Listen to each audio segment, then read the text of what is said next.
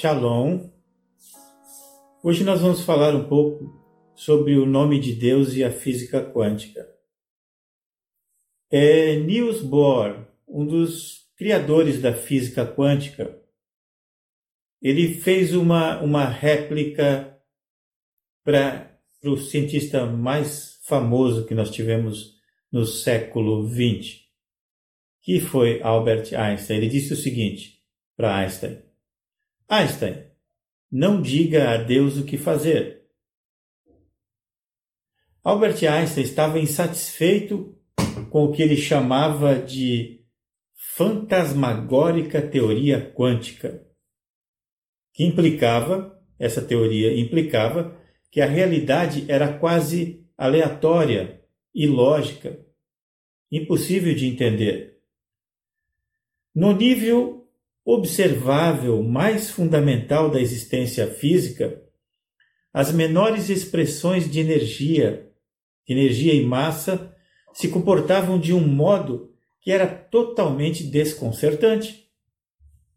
Como muitas pessoas, Einstein achou isso difícil de aceitar. E então ele argumentou que Deus não joga dados. Ou seja, o universo natural é, ou deveria ser, ordenado, segundo a visão de Einstein. Surpreendentemente, a antiga Bíblia hebraica tem algumas coisas em comum com a moderna física quântica. Na verdade, a Bíblia expressa uma visão global bastante semelhante do universo. Em Correlete, no livro de Eclesiastes, no capítulo 7, no versículo 24, nós temos um dos muitos versículos, que falam do grande e insondável mistério dessa realidade. Eu vou ler aqui para vocês Eclesiastes 7, 24, que diz assim: o que já sucedeu é remoto e profundíssimo. Quem o achará? Em outra versão, Eclesiastes 7, 24, está assim: tudo o que aconteceu está além da compreensão humana. É muito mais profundo do que qualquer um possa imaginar. Provavelmente, Bohr teria gostado muito desse versículo. Mais do que Einstein, com certeza.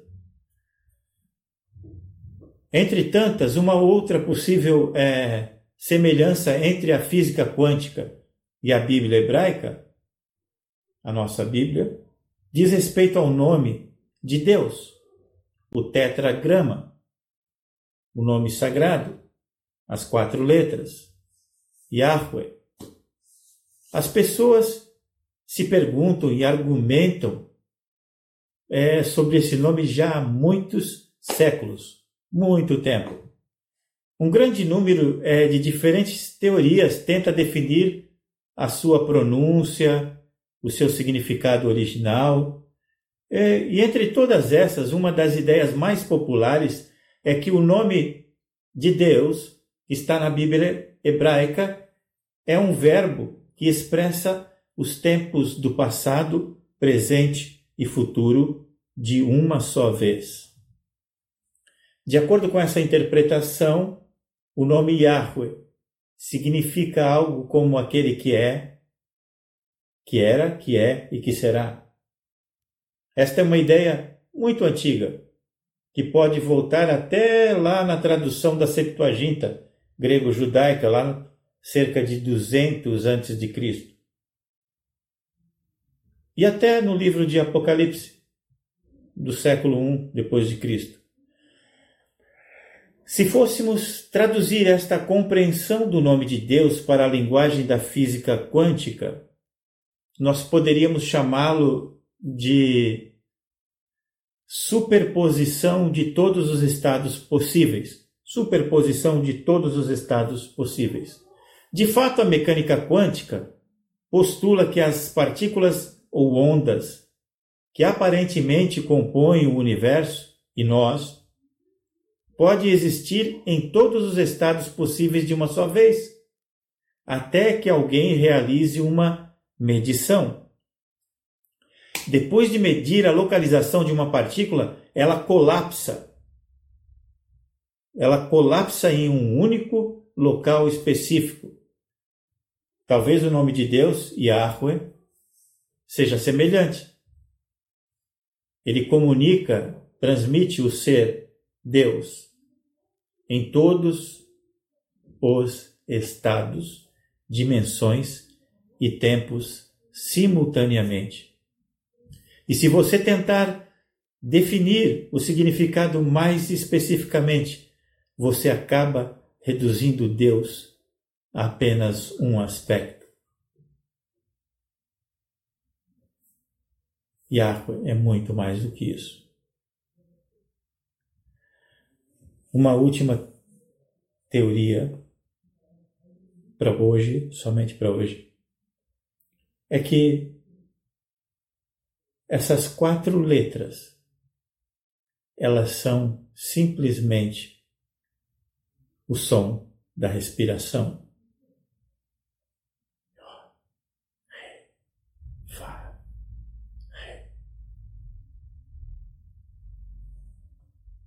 O que uma criança faz?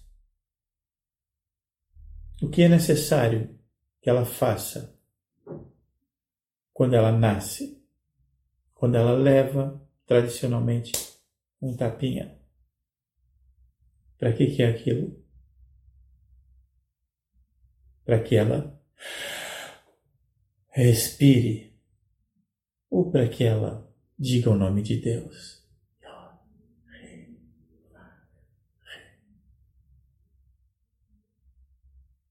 Quando uma pessoa morre, qual é a última coisa que ela faz?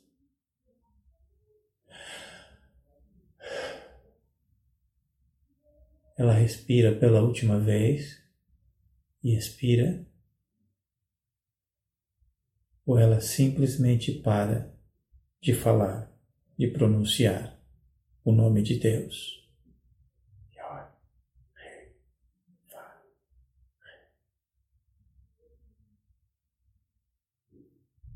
Shalom. Até a próxima. Em nome de Yeshua.